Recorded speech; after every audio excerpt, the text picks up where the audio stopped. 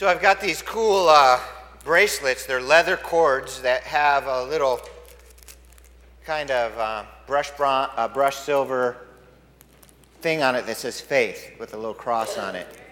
So, I got a couple of trivia questions. The first trivia question, you're going to have to come up to me after services.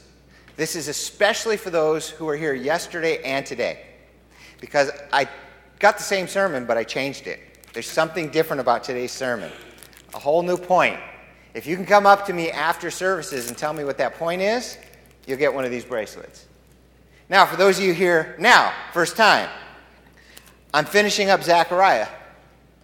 And then, when I come back from Israel, I'll be starting in on the New Testament.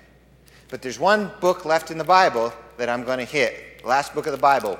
If you know what it is, that's my next set of sermons. Let me see your hand and you can get the bracelet. What? Nope. It's another one of those small name ones. Malachi. You got the bracelet. Awesome. Congratulations. I love it when our young people compete. That's awesome. So, if you really like that bracelet, I got a few more in my office. Maybe I'll bring those out next week. Hey, just for fun, since we were doing anniversaries earlier, how many of you have been married at least 5 years? Let me see your hands. Wow! Look at around. That's awesome. Because I was talking to kids the other day, and they talking about how nobody's keeping their marriages together anymore. Almost all of you, put your hands up. All right. How many of you have been married at least 10 years? Wow! That's a lot of you. How many at least 15? Wow! That's amazing. Yeah, I was talking to Michael and Nancy the other day, and Nancy was saying, yeah, it's our 27th anniversary, and Michael's given me the 15 of my best years. 28. Well, we on 20 years now? How many of you have been married 20 years? Woo! Deanna and I are approaching 25 this coming December. So 25. Wow. How many of you are at least 25 years old? All right. How many of you have been married at least 30 years? You guys are awesome. All right. 35 years. That is, hey, you notice, now we do have a few hands in the back, but most of those hands are sitting up front. Let that be a lesson to you young folks sitting in the back. What am I at, 35? 35 years. Wow, congratulations, that is awesome. 40? Dang, there's so many of you. That is amazing. You realize I'm running out of life here. 45. Wow, that is awesome. All right. How many of you have seen the Big 5-0? Vern in the back. All right. Vern and Judy. Woohoo! That is awesome. I'm going to stop there because they're going to start coming in off the streets, and I don't. That is wonderful. God bless you guys. Okay, so we're finishing up the book of Zechariah this morning. We're going to be looking at one verse. And in this verse, 3 messianic prophecies.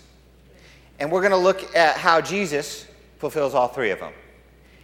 So today's lesson, kind of like several we've done as we've been going through the Old Testament, is looking at prophecies and seeing how Jesus fulfills them. The Bible is an extremely unique book.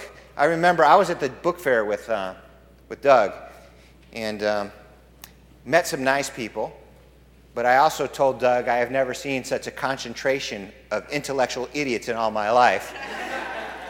Some of the things that people were trying to say to me and argue with was just like, oh my gosh, really? Do you really believe? You don't even believe that. Why are you saying that? So I started asking them questions and challenging them just to get them to admit the foolishness of the things they were telling me. Crazy. But one of the guys says, well, what makes the Bible so special? Why should I believe that? So, well, let me tell you one of the reasons the Bible is so special, because it has prophecy in it. And it's the only book on the planet that has prophecy that you can look at and watch it be fulfilled, that you can verify that it's been fulfilled. So the Quran doesn't have that. The Bhagavad Gita doesn't have that. It's the Bible, and the Bible only. And so just in this one verse, Zechariah 9:9, 3 prophecies that we know were fulfilled in Jesus. Let me read to you the prophecy, Zechariah 9:9. Rejoice greatly, O daughter of Zion. Shout, daughter of Jerusalem. See, your king comes to you, righteous and having salvation, gentle, and riding on a donkey, on a colt, the foal of a donkey. Now, how do you know this is prophecy? Put yourself back in Zechariah's day. And he says, the king's coming. Great, there were no kings. When Zechariah wrote, the kingdom was done. They had been destroyed, they had come back, but there were no more kings. So when he's talking about a coming king, it has to be prophecy, because there were no kings back in those days. He uses some poetic, we'll go through a piece at a time. He uses some poetic devices here, Jewish ones that I've pointed out to you in the past, as I've mentioned, but I have to repeat because we always have visitors. The Hebrew language is not like English. When we do poetry, at least simple, basic poetry, it rhymes. You know, we like to make words sound the same, and we think we're being clever. The rain in Spain falls mainly on the plain. That's poetry. Now, we have more complicated types of poetry. I understand that. But Hebrew automatically rhymes. And so poetry is not rhyming. Instead, it's what I call thought rhyme. There's something called parallelism, where they'll do something and say it like twice. Here's a chart for a perfect example of the verse we're looking at. It says, rejoice greatly, daughter of Zion. Shout, daughter of Jerusalem. It just said the same thing twice. Daughter of Zion, Zion is Jerusalem. So daughter of Zion, daughter of Jerusalem, it's saying the same thing twice. And then it says, rejoice greatly.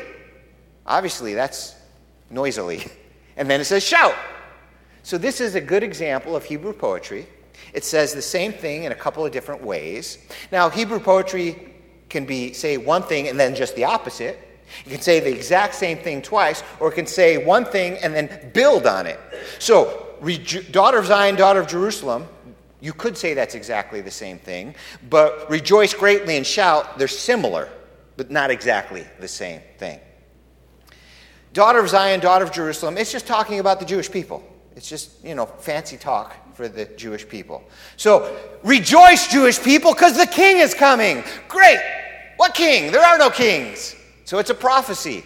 What king are we talking about? So the Jewish people throughout their generations had to put their thinking caps on, and it was obvious we're talking about the Messiah here. In fact, the Talmud says this, he that sees a donkey in his dream, remember the king is riding on a donkey, he who sees a donkey in his dream, let him look for salvation. As it is said, see, your king comes to you riding on a donkey. So they quote Zechariah 9 and know that it refers to the Messiah by talking about the salvation he brings. There's even this famous, there's a Jewish fable that says, during the creation week, a special donkey was created. And this was the donkey that Abraham used when he brought Isaac to be sacrificed. And the same donkey that Moses used when he left Midian to go back to Egypt. And the same donkey, let me read, they say, Messiah, the son of David, was riding upon at his coming, according to Zechariah 9:9. I mean, I think it's kind of weird that in the Bible there's a famous donkey. I mean, I could understand a famous stallion, or a famous lion, or even a famous hawk. A famous donkey? And why does the king come riding on a donkey? Would that be your chief choice of transportation? I mean, camel? You're way up high and you can conquer on a camel. Or a horse, a magnificent steed. An elephant. Donkey? And yet it says the king's going to come riding on a donkey. I mean, donkey was like the everyman's ride of the Bible. If you couldn't afford a horse or a camel, you had a donkey. So everybody had a donkey. Donkeys are useful animals, don't get me wrong. But they're kind of weird, kind of lame. So the question is, why does the king choose to come riding in on a donkey? And I think the answer is given right in the text. And that's what I often do. I look back again and see if there's something not necessarily hidden, but something I didn't pay attention to first round through. And that's exactly what happens. Your king comes to you, righteous and having salvation, gentle and riding on a donkey. The answer's right there. But in this translation, it uses the word gentle, which I have learned is not the best translation here. The Hebrew word is ani, And it can also be translated, and I think better here translated, as humble. In fact, that word is used, the exact same Hebrew word in 2 Samuel 22:28. In this version of the Bible, it says this, and we're going to see Hebrew parallelism again. Parallelism also helps us learn words. Watch. Here's the parallelism. Listen. You rescue the humble, but you look for ways to put down the proud. Humble is in parallel to proud. Okay? So we know that the word is proud. We're not disputing that. The question is, what does the other word mean? Well, humble is the opposite of proud, so that must be what it means. It helps us learn it by looking at its opposite. He's either big and strong, or he's small and weak, if you wanted to know the difference of strong. Really fat dude and a really blank dude, just the opposite. What word do I need? Skinny. So if you didn't know the word skinny, you would know it because of the parallel. And that's how we learn a lot of words also in the Bible. Well, I know two guys. One was really smart and the other was dumb, right? Yeah, so that's how it works in the Bible too. Sometimes people argue about what's the word mean. So just look at it in parallel and it'll give you the meaning. So this word ani is used in parallel as the opposite of proud. So let me read it to you again. Why on a donkey? Your king comes to you, righteous and having salvation, humble and riding on a donkey. That's why he's on a donkey. He's no steed rider. He doesn't have a Maserati. He's not coming to conquer and show everybody how awesome he is. He's just a gentle, humble man coming into Jerusalem like everybody else would, on a donkey. Donkeys portray humility. Horses, majesty. And I don't know. I guess if I was king, I'd be coming in on the steed. But it just goes to show you Jesus knows a lot more than I do. Your king comes to you, it says, righteous and having salvation. All right. Salvation in the Bible means two things. Christians almost always and often mistakenly equate salvation with having our sins removed and going to heaven. But it's also a word of physical deliverance. In fact, that's how it's used most in the Bible. You know, Lot got kidnapped and Abraham sent his men to go rescue him, give him salvation. That kind of salvation is used more in the Bible than the other kind, or at least a lot.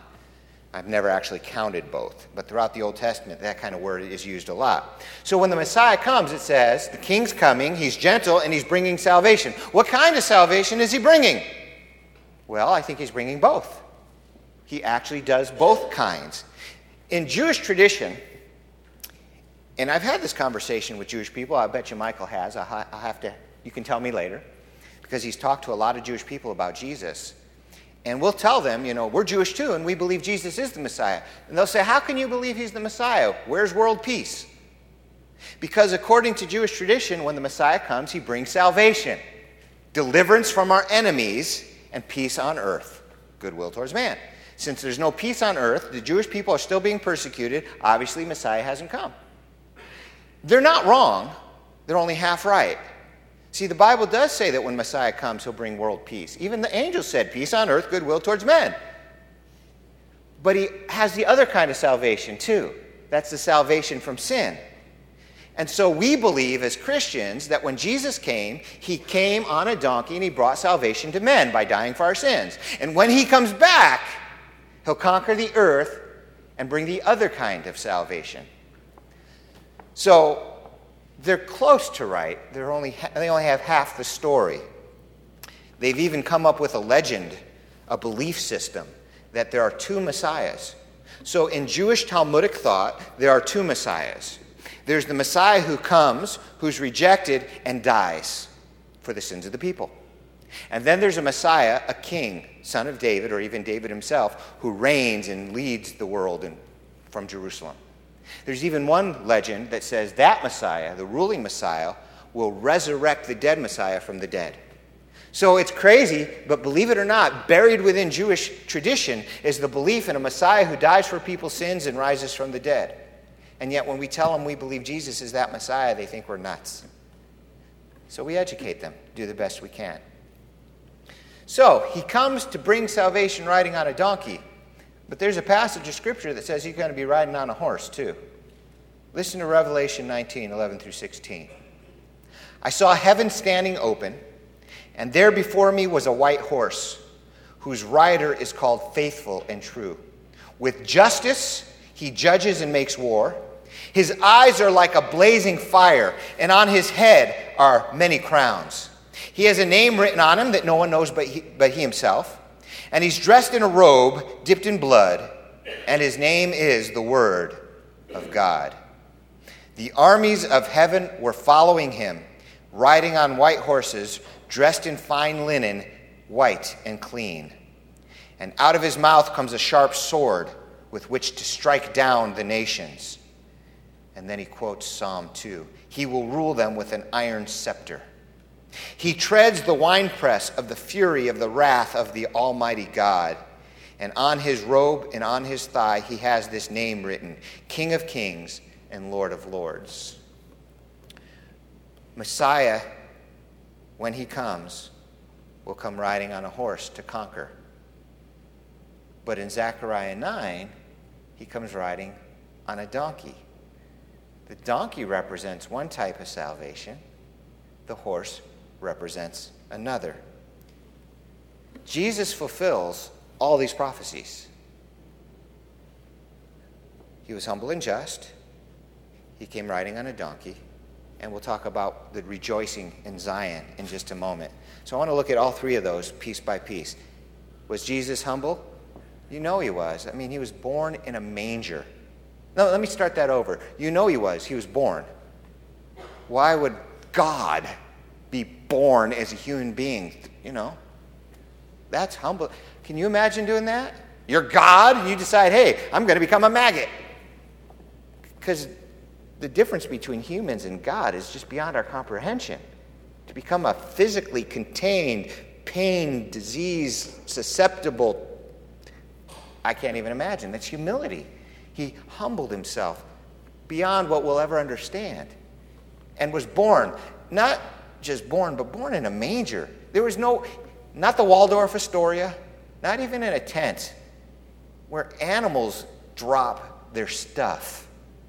And he wasn't born to Roman aristocracy like we would have been if we had to be born. He was born to Jews, the humblest of all the people, and to a poor Jewish family.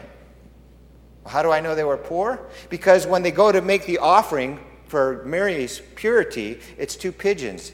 And in the law, it says it's supposed to be something else unless you're poor. Then you can offer 2 pigeons. And she offers 2 pigeons, so we know they were poor. Talk about humble. And he spent his time not getting served, though he was God in human flesh. He spent his time serving others to exhaustion, day after day, so much so that he was in a boat that was about to capsize, and he was sleeping. Like, wake up! Don't you care that we're going to drown? Got a clue. Why do you think he's sleeping? He's exhausted. Even the storm's not waking him up. He served. He wasn't served. And then he allowed himself to be mistreated, broken in body and in heart and in spirit, and executed willingly for us. And while he's being tortured, being mocked by the maggots. Wow. So when it says your king comes to you humble, that is a powerful prophecy. Kings are not humble. They're the exact opposite of humble. That's how they become kings. They're the king of the hill. They beat up everybody under them, and then they're king. Jesus is the humble king. And then he said this, "Come to me, all you who are weary and burdened, and I will give you rest. Take my yoke upon you and learn from me, for I am gentle and humble in heart, and you will find rest for your souls, for my yoke is easy and my burden is light." Yeah, he was a gentle, humble man. So the prophecy said that when the king comes, he'll be humble. Jesus was humble. The prophecy says that when the king comes, he'll be riding on a donkey. Matthew 21. As they approached Jerusalem and came to the Mount of Olives, Jesus sent 2 of his disciples, saying to them, "Go to the village ahead of you, and you'll find a donkey tied there with her colt by her. Untie them and bring them to me." And this took place to fulfill what was spoken through the prophet. "See, your king comes to you gentle and riding on a donkey." Quoting Zechariah 9 here. They brought the donkey and the colt, placed their cloaks on them, and Jesus sat on them.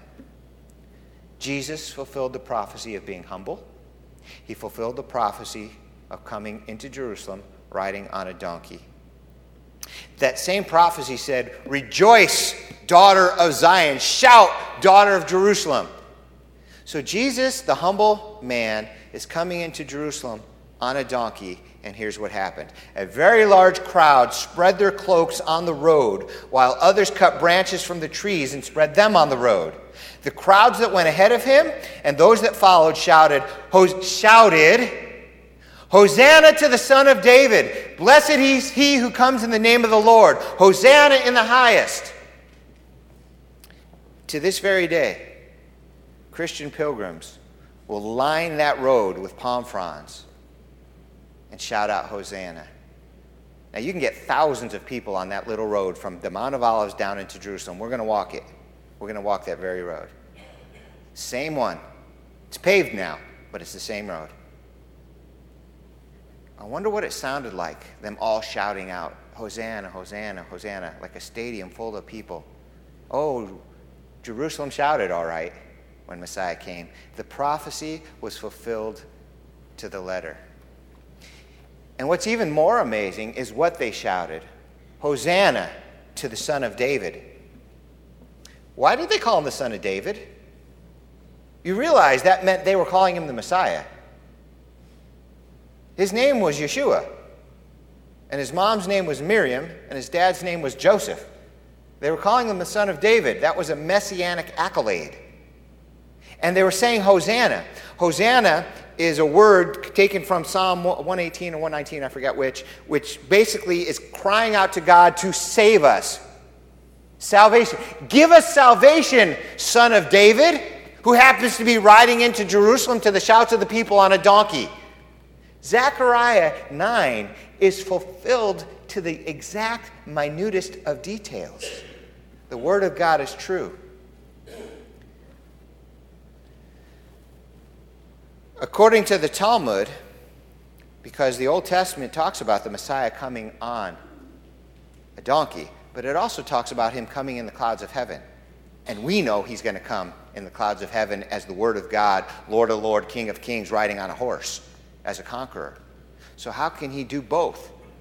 Again, they thought two messiahs. We think two comings, and we're waiting for the second coming. But they had an interesting concept. Let me quote it for you.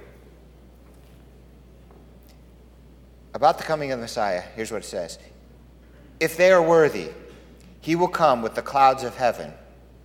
If they are not worthy, he will come poor and riding on a donkey." Boy, did they nail that. Because we were not worthy. And that's exactly why he came riding on the donkey. To be our Savior. Not the conqueror the first time. To handle that which was much more important. Our Savior from sin. When the humble man from Galilee came into Jerusalem, dined with his disciples, was betrayed by one of his very own, willingly allowed himself to be led off, tortured, and crucified to save us from our sins. Christ died for our sins, the just for the unjust, that he might bring us to God. And here we are a few years later, and we have a choice to make. Will we choose to follow him? Will he be our king? Or will we be rebels and choose not to follow him? If we choose to follow him, we turn away from our sins. And we say, God, we're going to follow you. We believe in Jesus. We believe he died for us and rose again. Or not.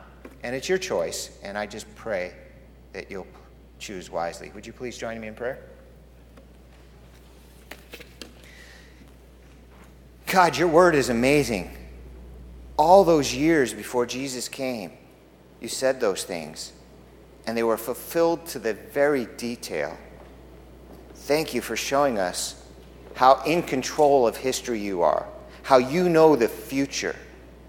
And thank you for sending the King to us. And we rejoice and we shout because we are his followers. Amen. Play with me 3 times. Let's shout out Hosanna. All right? And Let me see how loud just this room can get in honor of the King. Hosanna! Hosanna! Hosanna! All right.